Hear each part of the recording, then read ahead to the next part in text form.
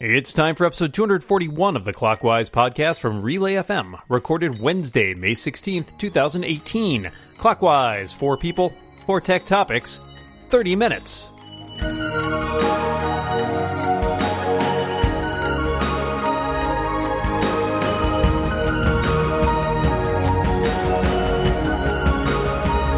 Welcome back to Clockwise, the tech podcast with an allegro tempo. That's right, we move so quickly.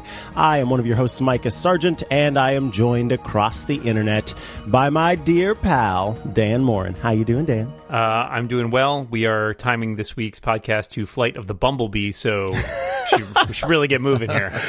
Wow. Well, let's buzz right along. Of course, you know how this show works. We've got 4 topics. We've got 2 excellent guests, and to my left is web editor at the Texas Standard and a writer about, of course, accessibility, tech, and classic film. It is Shelley Brisbane. Hello, Shelley.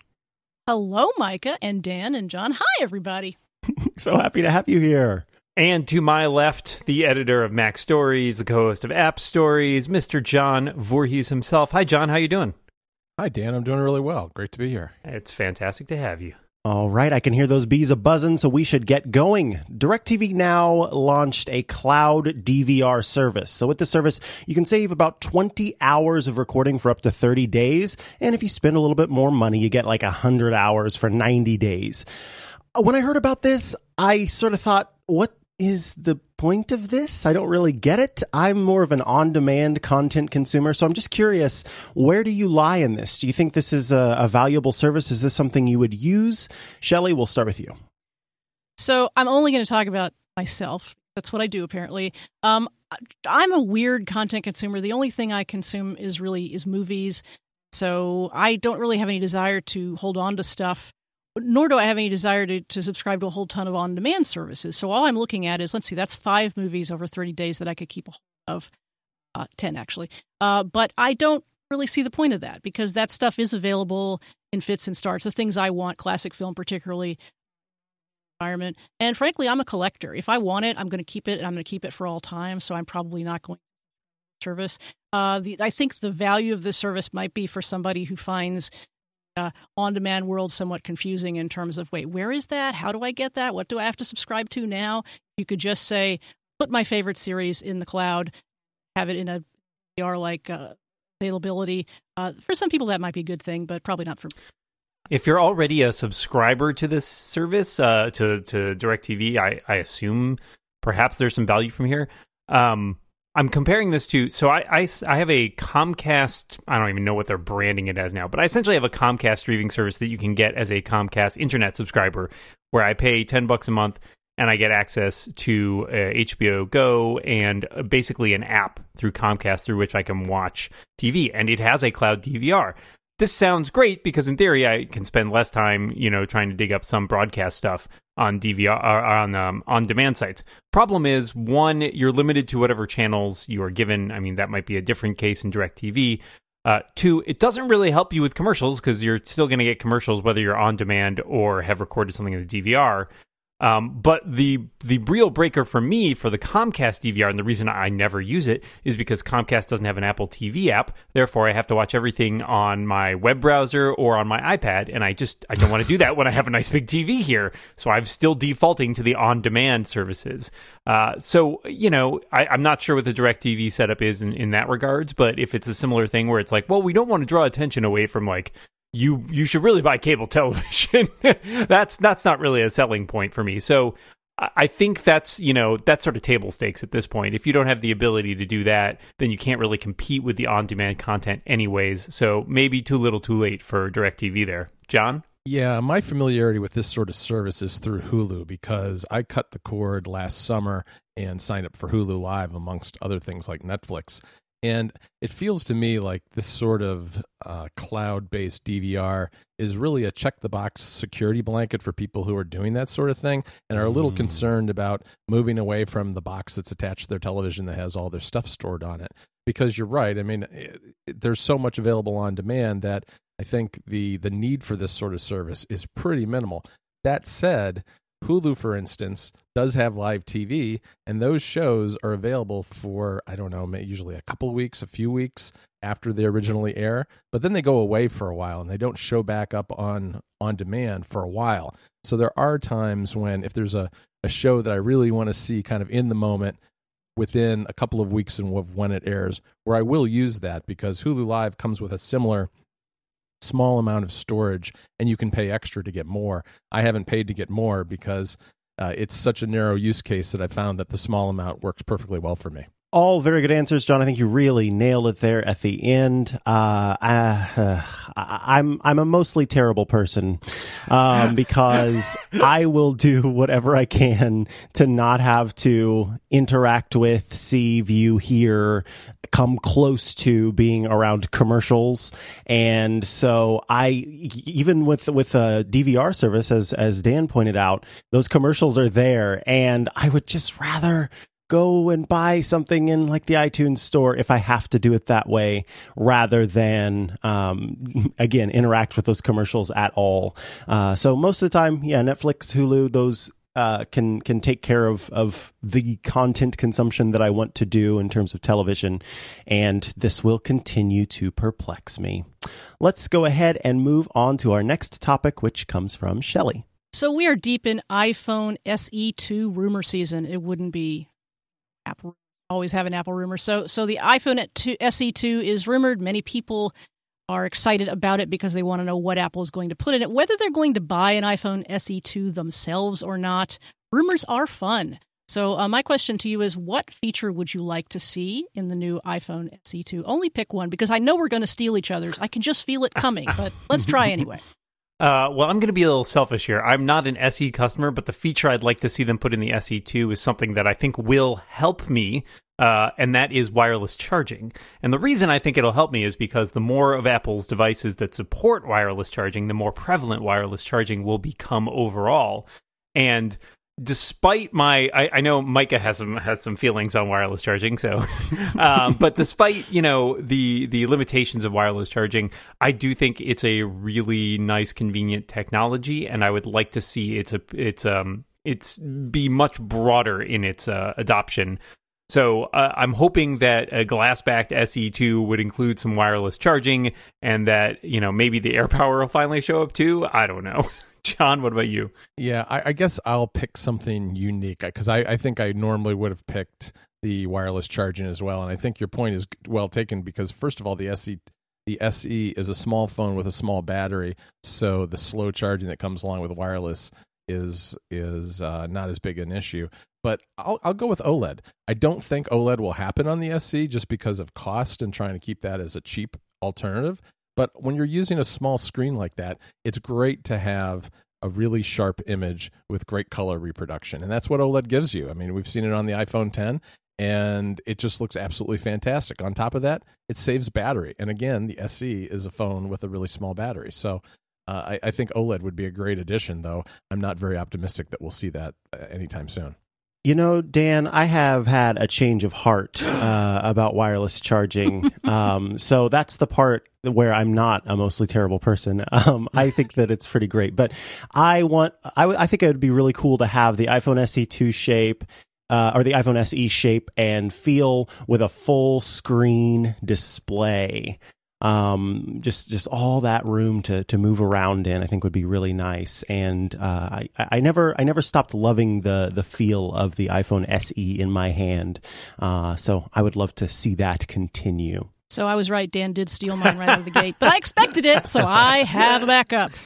So here is my thought. iPhone SE customers, and I know a number of them, are people on a budget. Typically, they also like the small phone. My husband has one because he likes the small phone, but I know a lot of people for whom budgetary issues and also just sort of not the need for the biggest, baddest technology. It's just not a thing for them. They're like, is it cheaper? Does it have the same operating system? Cool, I'm down.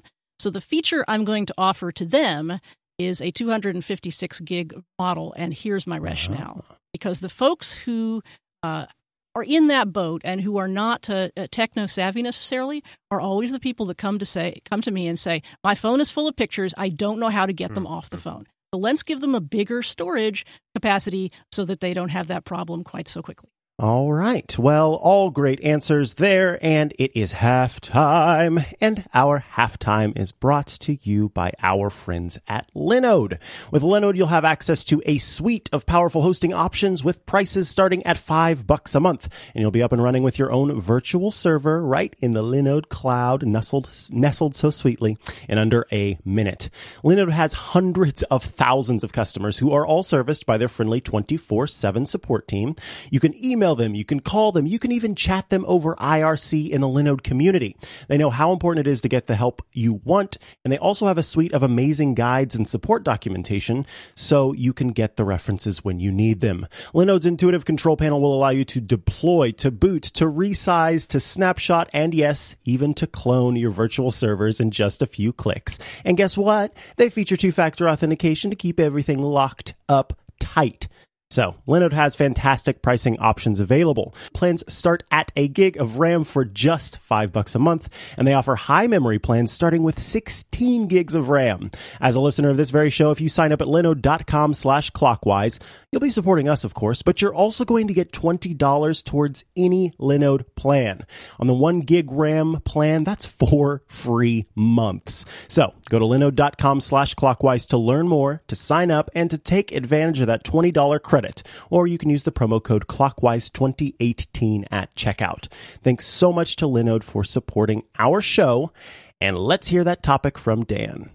Well, Microsoft, in the rumor du jour, is said to be working on Surface tablets priced to compete with the iPad, still a little bit more expensive, around $400.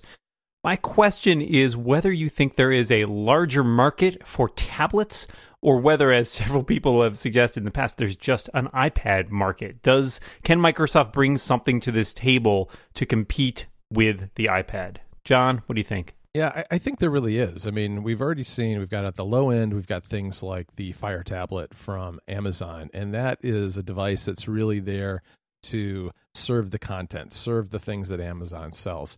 And at the high end, we have the iPad Pro and some of the Microsoft Surface tablets that are more like traditional computing devices. Not long ago, we saw Apple come out with a $329 iPad during the education event. It's starting to push some of those most popular productivity and creativity features from the high-end iPad Pros down into the regular iPads, the lower-cost iPads.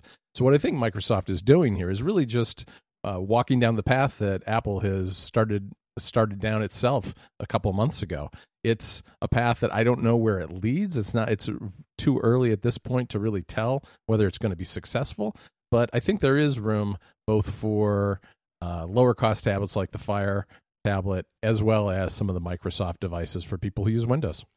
Agreed. I think it is not just an iPad market. I think there are places where the other ones fit in just fine. I certainly we are an iPad market household, doggone it, but that doesn't mean that everyone is. And honestly, I've seen a lot of very positive stuff lately creeping across my Twitter feeds about these different tablet-like devices from Microsoft. So yeah, more power to any companies who can put something out there that gets picked up and used and helps make all of the products better through competition and all that jazz. It's funny because when I read this topic quickly for the first time, I thought the question was specifically about larger tablets. Is that all Apple, and are we consigned to smaller tablets for the Amazon Fire, and the Surface obviously is on the bigger side. But that notwithstanding, I think that's an interesting point, because I think people who have Surfaces that I know of and that I've spoken to are very happy with them, and they feel about them the way people feel about iPads. In other words, it's a productivity tool rather than just a consumption device. And because they're Windows users in the rest of their lives, it's easy for them to move from from a Windows machine to Surface. And I think they're comfortable with that. I think Microsoft has done a pretty good job of expanding and growing that line so that people who want to be tablet users can find something in the Surface line. So maybe it's just Microsoft and Apple at that larger size. Maybe down in the lower size you have some Android devices and you have the Fire tablets and Kindles even have needs specifically, but maybe we end up having another Microsoft Apple face-off on the large tablet side of things. Yeah, well, thanks for those thoughts. I have to admit, I felt skeptical before, when I first saw the story. And I think it's interesting because part of it, the reason I'm so skeptical is because it seems like the percentages have flipped since the old PC days, right? When Apple was the scrappy underdog and Microsoft dominated the market. This is a market where Apple dominates and Microsoft tends to be a smaller percentage of the market, but it does seem to be holding on very tenaciously to that section of the market. So I do think there is room here. And I think to expand on something Micah added at the end there, I think competition overall is really good here.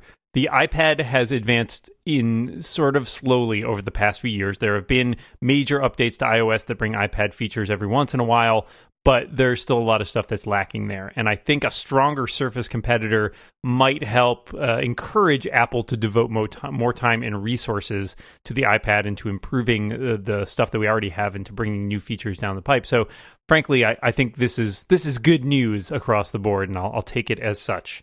But thank you again for your thoughts there. Let's go to our last topic, which comes from John. All right. I'd like to go all the way back to the beginning where we started with more rumors.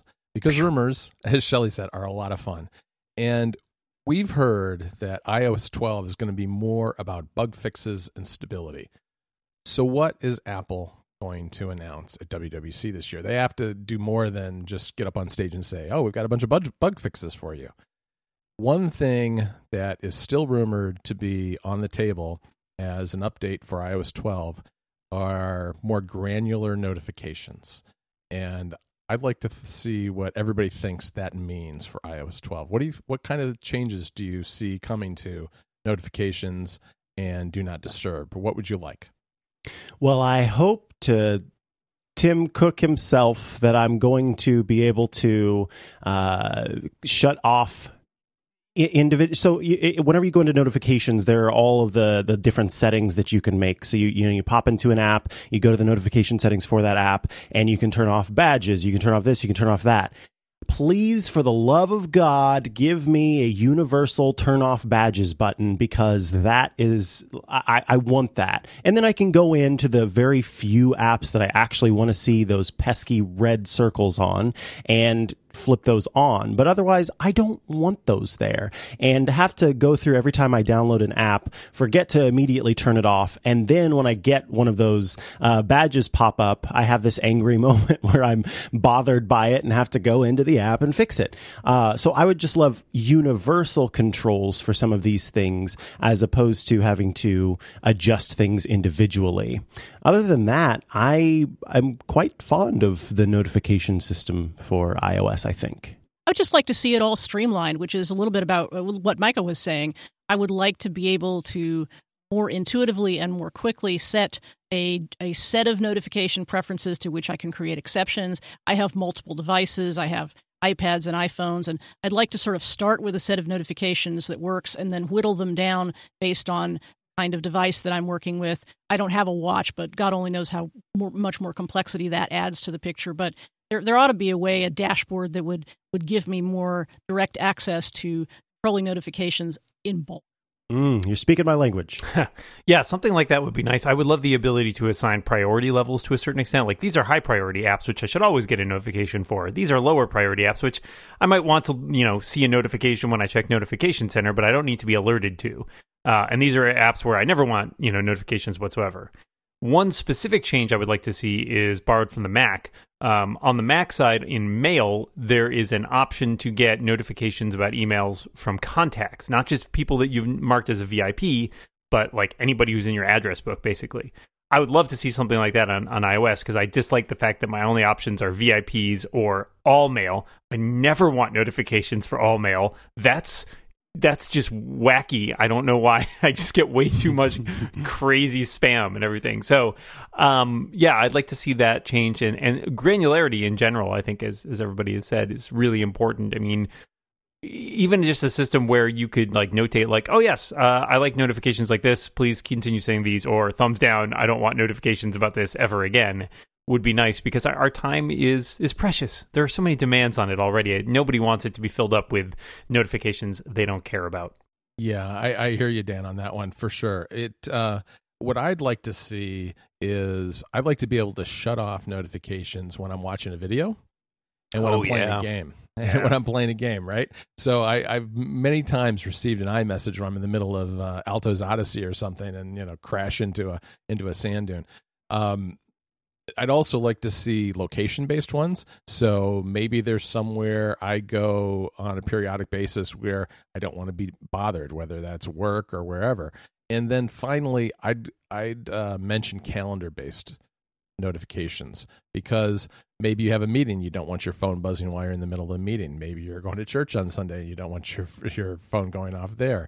Or you want to have different do not disturb options for the weekend, because you sleep in on Saturday and Sunday and you get up early to go to work on Monday through Friday. So I think that kind of granularity would make a big difference in terms of just making life a little easier when you're dealing with all the buzzing and drop down notifications and that sort of thing.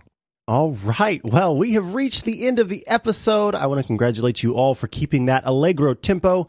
Let me tell you all about our second sponsor for the bonus topic. It's brought to you by Eero, the company that helps you never think about Wi-Fi again. With Eero, you'll never need to worry that your Wi-Fi isn't fast enough to stream movies or download files, because Eero has the Wi-Fi setup of your dreams. It's a fast, reliable connection throughout your entire house. And the new second generation Eero has a third 5 gigahertz radio, so it's going to be twice as fast as before. You also can get an awesome little beacon. It plugs into the wall and expands the coverage of your Wi-Fi to any room, so you don't have to, stand on one foot and hop in the air and pray to the Wi-Fi gods that you'll finally get a connection. You just plug this bad boy in. It's got a built-in LED nightlight with ambient light sensor, and it's all set up. I have the Eero system in my home. It comes with the main router and 2 beacons, and they're spread across my entire house. And I've got Wi-Fi in the backyard, in my garage, in every single room of the house. It's beautifully blanketed in Wi-Fi, all thanks to those beacons and the main Eero router. You can get your own Eero system to blanket beautifully in your home with the second generation Eero and 2 beacons for just $3.99. That's everything you're going to need to get started. You don't have to wait weeks to get hold of your new dream Wi-Fi. Listeners of the show get free overnight shipping to the US or Canada when you head to Eero.com and use the promo code Clockwise. Once again, that's Eero.com with the promo code Clockwise for free overnight shipping. Thanks so much to Eero for your support of the show. And now let's go to our bonus topic. Sorry. So there's been this thing, and I'm just gonna... Laurel. Oh God, please. The internet is very interested in this Laurel versus Yanny debate. It is an audio file that someone posted, and people have been asked, which one do you hear, or what do you hear? So I just like to go down the list, and I assume that everyone's had a chance to listen to it at least once. Shelley, what do you hear when that audio is playing?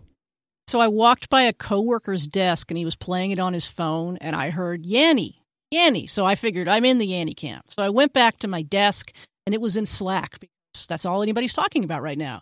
So I played it through my headphones, and I heard Laurel. I'm very confused. I played it and I hear only Yanny, but I was literally, sitting with my girlfriend last night and I played it aloud and she thought she heard Moral. So I'm going to say she's closer to the Laurel camp there. But yeah, as usual, we just couldn't find a compromise.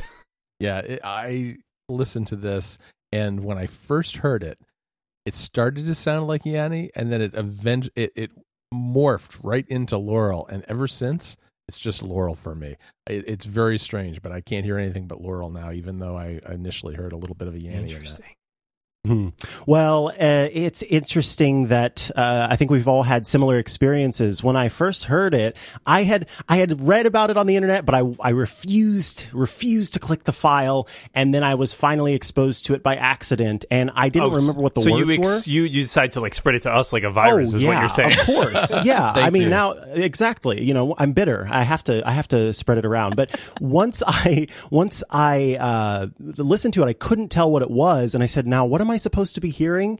And the person said Laurel, and then suddenly I heard Laurel. But good news, you can hear both. You may only hear one. What's happening is they're playing something that sounds sort of like Yanny at higher frequencies, and they're playing something that sounds sort of like Laurel at lower frequencies at the same time. So you can hear both of those, and if you sort of EQ them, then you can hear one or the other. So everybody's right. Nobody's wrong. We can all be friends. It's fantastic. Yeah. Now for a quick whip around on what color the dress is. Oh no. Sorry, No. just kidding. Yeah, that's dangerous. It is the end of Clockwise we've got there. But of course, before we go, we have to thank our awesome guests. Shelley Brisbane, thank you so much for joining us. Thank you for having me. It was delightful as always. And John Voorhees, thank you so much for coming back. Thank you very much. It was a pleasure to be here. And Micah, we got to go off and listen to that sound file 3,000 or 4,000 more times so we can for science. Exactly. Our listen. But we will be back next week. Until then, remember, watch what you say and keep watching the clock. Bye, everybody.